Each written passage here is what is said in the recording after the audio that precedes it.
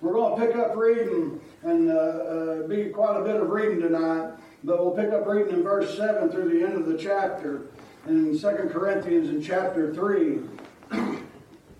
In the 7th verse, 2 Corinthians chapter 3 says, "But if the ministration of death, written and engraven in stones, was glorious, so that the children of Israel could not steadfastly behold the face of Moses for the glory of his countenance, which glory was to be done away, how shall not the ministration of the Spirit be rather glorious? For if the ministration of condemnation be glory, much more doth the ministration of righteousness exceed in glory. For even that which was made glorious had no glory in this respect, by reason of the glory that excelleth. For if that which is done away was glorious, much more that which remaineth is glorious. Seeing then that we have such hope, we use great plainness of speech, and not as Moses, which put a veil over his face, that the children of Israel could not steadfastly look to the end of that which is abolished, but their minds were blinded. For until this day remaineth the same veil untaken away in the reading of the Old Testament, which veil is done away in Christ. But even unto this day, when Moses is read, the veil is upon their heart. Nevertheless, when it shall turn to the Lord, the veil shall be taken away. Now the Lord is that Spirit, and where the Spirit of the Lord is, there is liberty. But we all, with open face, beholding in a glass the glory of the Lord, are changed into the same image from glory to glory, even as by the Spirit of the Lord." And that concludes that chapter there. Back to verse 7, Paul says, "If the ministration of death, written and engraven in stones, was glorious, so that the children of Israel could not steadfastly behold the face of Moses for the glory of his countenance, which glory was to be done away, how shall not the ministration of the Spirit be rather glorious?" So Paul here making a statement and asking a question, all within these two verses here. He says, how can if the ministration of death, what was the ministration of death? The ministration of death was the law that Almighty God had put into place. It was a ministration of death, because all the law showed us is that we were wretched sinners in need of a Savior. The law had no power to save. The law had no power to bring salvation. The law had no power of redemption. All the law did, and Paul emphasized this to the church at Rome, all the law did was show us that we were indeed sinners. Paul said that he would have never known that he was a sinner if it had not been for the law. So this is what made the law and the commandments of God, the ministration of death. It brought death. Paul is the very one that wrote to the Roman church that the wages of sin is death, but the gift of God is eternal life through Jesus Christ our Lord. The law itself was a ministration of death, because it had no power to bring life. It had no power to bring redemption and to bring salvation. That's why Brother Paul here refers to it as the ministration of death. But nevertheless, even though it was a ministration of death, even though in verse 6 of this same chapter, Paul says that the letter killeth. He says that the letter is what will make us dead. The letter is what convicts us of our sin and brings that death onto us. Even though these things were so, Paul still saw it as a holy and a righteous thing. He still saw it as a glorious thing. Why was that? Because the law came from He who is glory. He who is glorious. This is what made the law what it was. This is what made it righteous, and this is what made it glorious. So regardless of how Paul or anyone else looks at the law and looks at the commandments, all the thou shalt and all the shalt nots of Scripture, regardless of how anyone views this, it is glorious because it comes from Almighty God. Amen. This is what makes it glorious. Amen. And Paul asks the question. He says that the ministration of death be glorious. Then how much more the ministration of the Spirit? How much more glorious is the ministration of the Spirit? If the ministration of death, if the ministration of the law is glorious, how much more shall the ministration of the Spirit, how much more glorious can it possibly be, folks? I'm here to tell you, I'm a living, breathing proof of how much more glorious the ministration of the Spirit is. Hey, the law, it had me condemned. The Bible says in Galatians 3 that the Scripture Scripture hath concluded all under sin. The Scripture, it concluded me under sin, and it concluded you under sin. But the Scripture in the New Testament teaches me that there was one that came from above. There was one that was sent by the Father, and He was able to keep the whole law, every jot and every tittle, precept upon precept, and line upon line. My Jesus was able to keep that law and keep it to a T. His righteousness is imparted unto me. His holiness is imparted unto me, and His glory is imparted unto me. Hallelujah. Thank you, Lord. Amen. I have the righteousness of Jesus Christ. I'm not Jesus Christ, but I have the righteousness of Jesus Christ. When the law showed me that I was dead, that I died long ago, when the law showed me this, the Spirit came, and in its ministration, in its glorious ministration, as Paul phrases it here, in the ministration that it has, that is much more glorious than the law. It showed me what I could become in Christ Jesus. It showed me what I could become as a child of God. And when God saved my soul, I became righteous, and I became holy. I became sanctified. I became consecrated to the service of God, and I became glorious in the sight of God, because, praise God, when the Father looks down upon me, He doesn't see my wretchedness, He doesn't see my filthiness, He doesn't see my sin. He sees the glory of Jesus Christ. He sees the righteousness of His Son, and that's all that He sees. This is how the ministration of the Spirit is more glorious than that which was of the law. Amen. And both ministrations were of God. And that's what makes both ministrations glorious. Praise the Lord. Verse 9, if the ministration of condemnation be glory, much more doth the ministration of righteousness exceed in glory. It exceeds in glory. The ministration of righteousness, it exceeds. It doesn't just equal it. Hey folks, both ministrations were of God, and both of them were glorious. If y'all will recall the account in Exodus 34, when Moses comes down off of the mount, and he comes to the children of Jacob, and they can't hardly even look upon him, because the glory of God is shining off of his face, because the glory of God is so bright they can't look at him. Hey folks, I have a frame of mind that they didn't want to look at him, because that glory convicted those Israelites of the law that Moses was delivering to them. It convicted them because the glory of God was right there in their presence. It was reflecting off of this man Moses' face. That's right. Hallelujah. How much more though? It's an exceeding glory. It's an exceeding glory of righteousness. It exceeds the glory of the law. It exceeds the glory which was given in the Old Testament. The New Testament is much more glorious than what we have in the Old. And it exceeds that glory. For even that which was made glorious had no glory in this respect, by reason of the glory that excelleth. For if that which is done away was glorious, much more that which remaineth is glorious. If that which is done away was glorious, which is, that's present tense.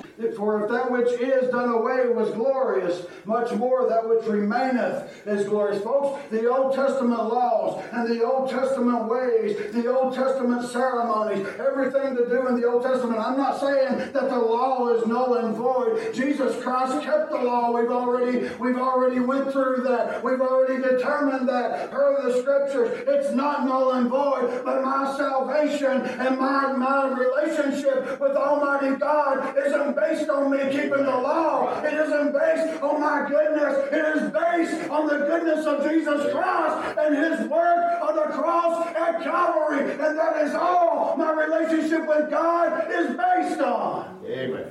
The Old Testament is past. It's presently past when Paul wrote this, and it is presently past in 2022, and that law will never come to be again. Why? Because there is something much better that has taken its place. The old covenant has passed. The old covenant that God has made is past. The new covenant is in place. The new covenant is in Jesus Christ, and it is only in Jesus Christ. There's too many people in the world today. I'm talking about lost people and saved people alike. They're depending upon their works to get them to heaven. We need to depend upon the work of Jesus Christ and only Him. There's people out there, I'm talking about saved, born again children of God that walk on eggshells every day of their life, thinking that every time that they mess up, that God's going to cast them into hell. That is not the way my Bible describes salvation. Now, if we continue in that way, and we don't repent, yes, we'll be in trouble with God. Yes, we can get in trouble with God. But, folks, this glory that we're talking about, and this covenant that we're talking about, this ministration that we're talking about of the Spirit, it comes from a holy and a righteous God. It comes from a glorified God or a glorious God. And the first ministration or the first covenant, it's already passed. The new one has come and it remaineth. It remains according here to verse 11. This ministration remains and this covenant remains, and it will remain in effect throughout all of eternity. It's in effect now. It was in effect when Paul wrote this. It'll be in effect 1,000 years from now, and 1,000 years beyond that. It will be in effect for all of time. This is the covenant that God has put for His people. The law was given to God's people in the Old Testament. When Moses came down off of the mountain, he didn't give the law to the Moabites and the Perizzites and the Hittites. He brought the law to the Israelites, God's chosen people, the apple of God's eye. This is who the law was given to. The new covenant was given unto all mankind, saying, whosoever is athirst, let him come and take and drink of the water of life freely. That goes for Jew, that goes for Gentile, it goes for barbarian, for Scythian, for male, female, it doesn't matter. It was written and it was put into place for all of mankind. Hallelujah. And this is what's in place. This is what's in place. Seeing then that we have such a hope, we use great plainness of speech. Paul makes an observation. He gives a what and he gives a why. He gives the seeing then that we have such hope. This is the why. We use great plainness of speech. In other words, we use boldness.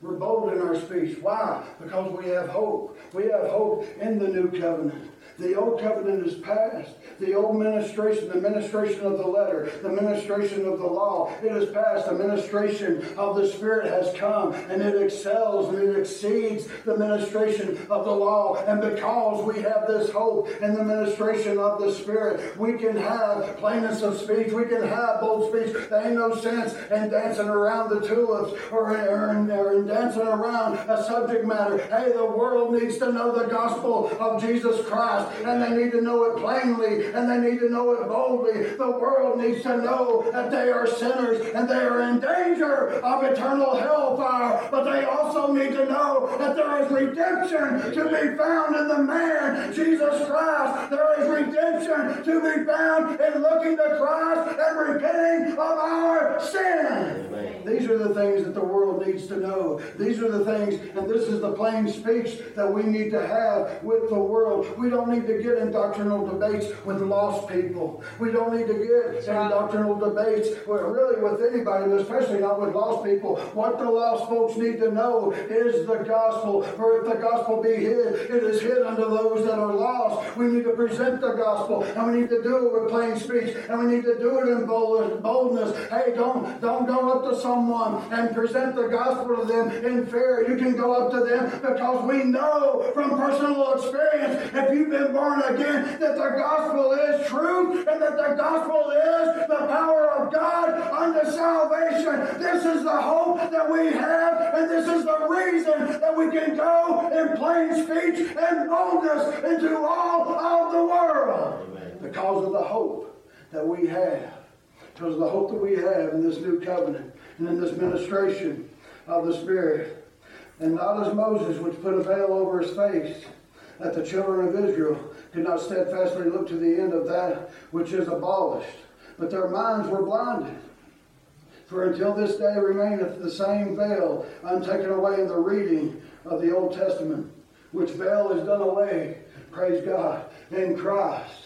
The veil is taken or is still in place when the reading of the Old Testament takes place, when the reading of the law takes place. Paul was saying, to this day, the day that he was writing this, to this day, the veil is still in place. But folks, we're referring here to a veil that was on Moses' face that would hide the glory of God from the Israelites. But Moses, or Paul here, is taking that account over in the book of Exodus, and he's applying it to these Jews that were around in his day, and even the Jews that are around right now in 2022. The veil is still over their hearts, but it's not only the Jews that this applies to, it's the lost world in general. There's a veil over their heart. There's a veil of wickedness. There's a veil of sin. There's a veil of darkness that is over their heart. But the Bible here plainly says, when it shall turn to the Lord, the veil shall be taken away. Hey, when these individual people, when one turns unto the Lord, when one heart turns unto God for redemption in Jesus Christ, the veil will be taken away, and then they will have understanding of themselves and understanding of God. Amen. But until then, they'll remain in their ignorance. They'll remain in the dark. Their heart will remain in the dark. Their minds were blinded. Their minds were blinded. This is what got the Jews in trouble. This is what got a lot of the Jews in trouble when Jesus came and walked this earth. This is why in John chapter 1 we have the verse that we're so familiar with. He came into his own, and his own received him not. Amen. Why was that? Because they were blind, but they were blind by choice. Messiah was there. Messiah was right there in front of them. Messiah had come, the promised seed that God had promised them over and over in the Old Testament. He was finally here, and it said he came into his own, and his own received him not. If anybody should have recognized Jesus Christ as Messiah, it should have been the Jews, for they are the ones that the Old Testament was written for. They are the ones that recorded the Old Testament by the inspiration of the Holy Spirit of God. The Jews are the very ones that should have recognized Christ as Messiah, but yet they rejected him. They didn't reject him just once. They rejected him over and over, just as they rejected God over in the Old Testament over and over, and they rebelled against his way. They rebelled against his law. They rebelled against his customs and everything else that God had set in place for them. Just like they rebelled against God, they rebelled and rejected Jesus Christ. That veil was over their heart, but it was there by choice. It was there by choice. We're born into this thing. We're born sinners according to the Bible. We're born into sin. We're shaped in iniquity. Ain't nothing you can do about that. Ain't nothing I can do about it. But God recognized that. God knows our frame according to the Scripture. And he knows our nature. He knows our sinful nature. He knows our Adamic nature. And God is the one that had to make a way for us to be saved. God had to do that in Jesus Christ. And God is the very one that has to take away the veil. Read that again. But their minds were blinded, for until this day remaineth the same veil, untaken away in the reading of the Old Testament, which veil is done away in Christ. But even unto this day, when Moses has read, the veil is upon their heart. Nevertheless, when it shall turn to the Lord, the veil shall be taken away. It doesn't say anything about someone taking away their own veil. It says that the veil shall be taken away. It'll take Almighty God to remove that veil. It took God to remove the veil off of my heart. I walked around in sin all my life until the day that Almighty God saved my soul. But if God had not removed the veil and exposed to me his glory and exposed to me his righteousness and his holiness, I would still be in my sin to this day. Amen. God exposes these things to people. He exposes it. That's the one of the most wondrous parts of the law, the Ten Commandments, when we read them. We read them, and as human beings, we see it as a rule book. We see it as, this is what I have to do. No, folks, that's what you can't do. That's why Jesus Christ had to come. It shows you your inability to do what God asks of you, and it also shows you, on the flip side of that same coin, the law shows you the righteousness and the holiness of God, because God came here, manifest in the flesh, in the man Jesus Christ. For the Bible says that in him dwelt the fullness of the Godhead, and God himself and only God was able to keep that law. Amen. The law shows you your filth, and it shows us God's righteousness. Two sides to that coin. Nevertheless, when it shall turn to the Lord, the veil shall be taken away. That's a promise straight from Scripture. When the heart turns to the Lord, when the individual turns to the Lord, the veil shall be taken away. I'm telling you, we don't have a part in this. I got no part in salvation. I can't save me, and you can't save me. But we've got to turn to God. We've got to look to Him for righteousness. We've got to look to Him for salvation. We must turn to God. Just like the last time that I preached here, we was talking about Moses and how he held up that brazen serpent up on the pole. Hey, that was God's way that He made. But the people still had to take a glance toward that serpent. They still had to take a glance toward the brazen serpent in order for them to be healed by the snake bites. There was some part of that game that was on their side of the court. Yes, God is salvation. God is the author of salvation. The Bible says that Jesus Christ is the author and the finisher of our faith, and I understand all these things, but folks, if a heart will not turn unto God, God cannot save that heart. If a heart is unwilling to turn to God, God will not take away the veil from that heart. He will let that heart continue on in their way and walk theirself straight into hell. That's the Scripture, folks. The veil shall be taken away if it, the person, the heart, if it shall turn toward the Lord. Now the Lord is that Spirit. And where the Spirit of the Lord is, there is liberty. Praise God. Amen. I've heard this quoted over and over through the years since I've been saved. Now the Lord is that Spirit. And where the Spirit of the Lord is, there is liberty.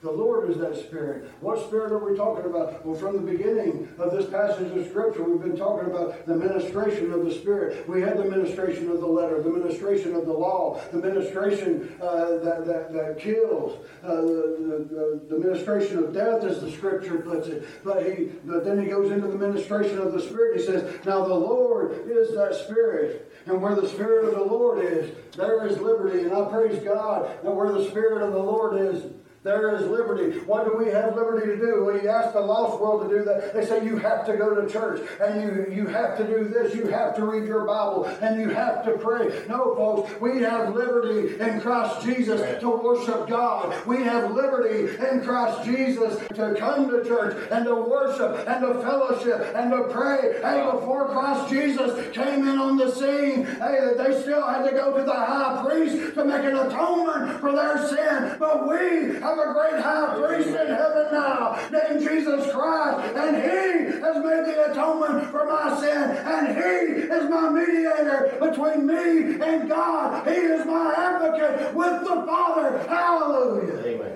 These are the things that we have in Christ, and we have liberty in Christ. Because beforehand, and hey, listen, Paul wrote this letter. If anybody had a right, if anybody had smarts enough, I know he was inspired by the Holy Ghost. I understand that. But if anybody in the New Testament had a right to write the things that we're finding in this passage of Scripture, it was the Apostle Paul, because he had lived on both sides of the law, and he had ministered on both sides of the law. He was a Pharisee before the time of Jesus Christ, and before the time of grace, and before the time of salvation by the blood of the Lamb of God. He was a minister then, and he was a minister here to the Corinthian church after these things. He was a minister of Jesus Christ to these Corinthians. So if anybody could make this inference, and anybody had any right to do so, it was the Apostle Paul. Amen. He says, in Him we have liberty. For the Lord is that Spirit. Romans chapter 8 says that if we have not the Spirit of Christ, we're none of His. The Lord is that Spirit. The Lord is that Spirit. Where the Spirit of the Lord is, there is liberty. We have freedom in Jesus Christ. And that is not freedom to go out and do as we please. And that's how a lot of people see that verse of Scripture. It is not freedom to sin. It is not a license to sin. We have freedom to go unto God in Jesus Christ. And only in Jesus Christ do we have that. As I've already said, we have freedom to worship God. We couldn't even worship God rightly without Jesus Christ or without a minister doing something for us, without a priest doing something for us. We couldn't really even go to God before then. But when Jesus came in on the scene and Jesus saved my soul and yours, that gave us liberty to be with God, to worship God, to talk with God, to walk with God, and to do everything in our lives to the glory of God. That's what our liberty is. It's not liberty to sin. It's liberty to God through Jesus Christ. But we all, with open face beholding as in a glass the glory of the Lord, are changed into the same image from glory to glory, even as by the Spirit of the Lord. But we all, with open face beholding as in a glass the glory of the Lord. Beholding as in a glass. In other words, beholding as if you're looking in a mirror. But we all, with open face beholding as in a glass the glory of the Lord, are changed into the same image from glory to glory. Changed into what image? Into the image of Jesus Christ. We're being changed into that image. But because of this glory, and it says here from glory to glory, we read how the glory, or how the ministration of the Spirit, it exceeds the ministration of death, the ministration of the letter, the ministration of the law. It exceeds that. And we read that it excels. The ministration of the Spirit, it excels. And it says here, once again in verse 18, with open face beholding as in a glass the glory of the Lord, are changed into the same image from glory to glory. From glory to glory, folks. When Moses, when he come down off the mountain and his face shone, as the Scripture puts it, with the glory of God, you read in that same passage of Scripture there at the end of Exodus chapter 34 that when Moses went in unto the Lord, that he would go in and he would remove the veil from his face as he spoke with the Lord. And then when he'd go out and he would give commandment to the children of Israel, he would keep the veil off of his face, and only when he finished speaking would he put the veil back on his face. But it says this, and it insinuates that it was every time that Moses went in to speak to God that he took the veil off of his face. Folks, that tells me that the glory of God, it would diminish after a time. It would diminish off of the face of Moses, and he would have to go back in to the presence of Almighty God in order to get the glory to shine back off of his face once again. And that tells me in the New Testament times that we live in now, that if we're neglecting our time with God, if we're neglecting our time in prayer, if we're neglecting our Bible time, if we're neglecting the gathering of the saints, the assembling of ourselves together, hey, the glory of God is not going to shine up in you like it would if you were not neglecting those things. Yes. What did Jesus Christ say in the Sermon on the Mount? Let your light so shine before men that they may see your good works and glorify your Father which is in heaven. Amen. Let your light so shine before men, comma, that they may see your good works, comma, and glorify your Father which is in heaven. That they may see your good works. That applies to the men. That let your light so shine before men and glorify your Father which is in heaven. That applies to you. That applies to the one that Jesus is commanding to let your light so shine before men. But folks, it takes a good relationship with God, and it takes us getting into God's presence. Sometimes we might have to disappear up into the prayer closet by ourselves with God. But when we emerge from the closet, when we come out of that alone space that we have with God, the glory of God should be shining to all of the world. Amen. And I ain't talking about a physical shine either like Moses had.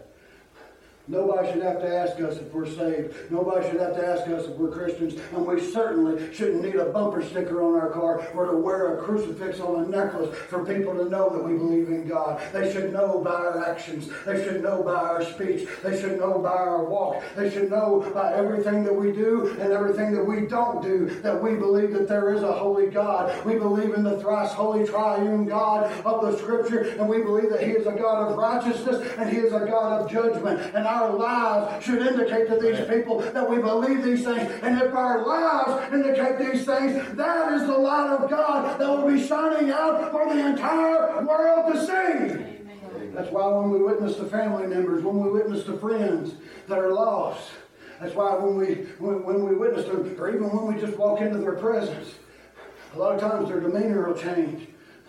It don't happen like it used to. It don't happen like it did once upon a time. I've been on visitations in the past. When I first got saved, I'd go on visitations and go into people's houses. They'd be sliding the beer cans behind the couch. They'd be putting stuff in the trash, be trying to straighten it up. Why? Because they thought that a preacher was there. I wasn't a preacher at that time. But it was because men of God were present in their home. Now, my goodness, just the opposite happens. In 13 and a half years' time, I can't believe in 13 and a half years this has happened. Now you go to their house and they'll offer you a beer. They'll say, you want to sit down and have a drink with me. I've had this happen. And folks, why is it? And it makes me question myself. Is the light not shining enough? And I understand that men love darkness rather than light. And I understand that the heart of man is deceitful and deceptive above all things and desperately wicked. I understand these things about man, but it makes me question myself. How bright is my light shining for God? Has it gotten dim over time? And if it has, it's my fault. It is my fault. We all, with open face, beholding as in a glass, the glory of the Lord. We're beholding as if looking in a mirror, the glory of the Lord. The glory of the Lord, as it's looking in a mirror, are changed in the same image. The same image of what? The same image as the glory of the Lord. As the glory of the Lord. Jesus Christ is the glory of God the Father. He was the glory of God the Father here on earth. He was the express image of Almighty God here on this earth. Paul here is making the statement, but we all, with open face beholding as in a glass the glory of the Lord, are changed into the same image from glory to glory. Every time that glory comes, as I said before, it sounded to me like over there in the book of Exodus that Moses had to continue going in to get another dose of the glory of Almighty God on his face. And this is talking about from glory to glory. Hey, this image that we're seeing as beholding in a glass, we're changing from glory to glory, but we're being shaped and molded and fashioned into the image of Jesus Christ. I will never be Jesus Christ in this life or in the next, and you won't either. But Almighty God saved your soul to bring Him glory, and Jesus Christ brought Him glory through His obedience and through His sacrifice, and He continues to this very day to bring glory to God with every individual heart that turns into God and has the veil removed and accepts Jesus Christ as their Savior. Amen. Hallelujah. And from that point on, as if looking in a glass, we see a change from glory to glory, even as by the Spirit of the Lord. And that's the only way that it'll happen, is by the Spirit of Almighty God. I can't explain to you a T, God the Father, God the Son, and God the Holy Spirit. And I don't think any man alive can. I can't explain it perfectly to you. But I can tell you now that this scripture here, it says in verse 17 that the Lord is that Spirit.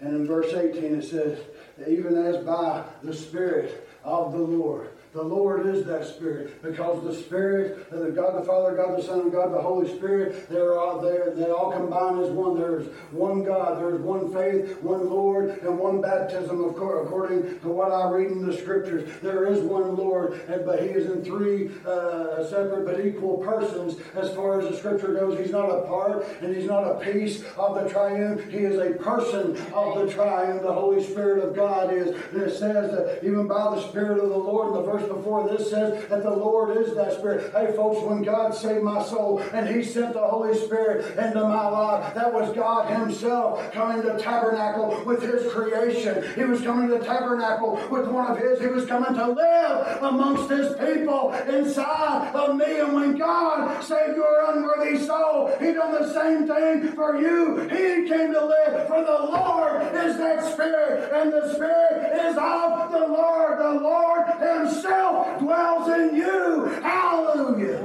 And that's that much more reason our lights should shine so bright when we get around the lost, when we get around the world, when we get around fellow Christians, fellow brothers and sisters in Christ. Our light needs to shine. I need to see the light of brothers and sisters in Christ just as much as the world needs to see a light coming off of me or coming off of them, that they might feel conviction over their sins. I can't save their souls, but folks, just as the Israelites in the Old Testament, just as they were convicted of their sins because the glory of God was shining off of the very one that had delivered the laws of God to them, just as they were convicted of their sins, when I get around people ought to change their attitude. They ought to change their ways just a little bit. And if they ain't, maybe, just maybe, and probably, it falls in my lap as to why they're not.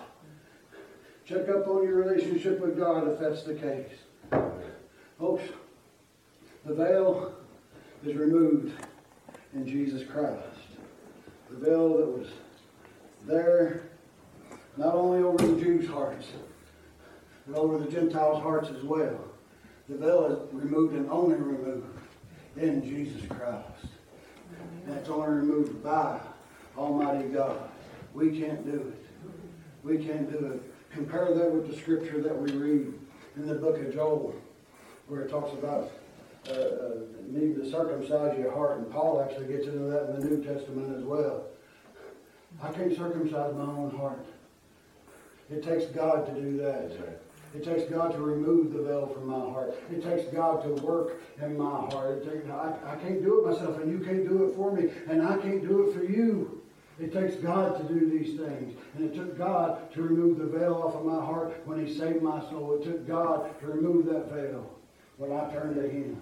But praise God that He did. That's the message. God bless you all.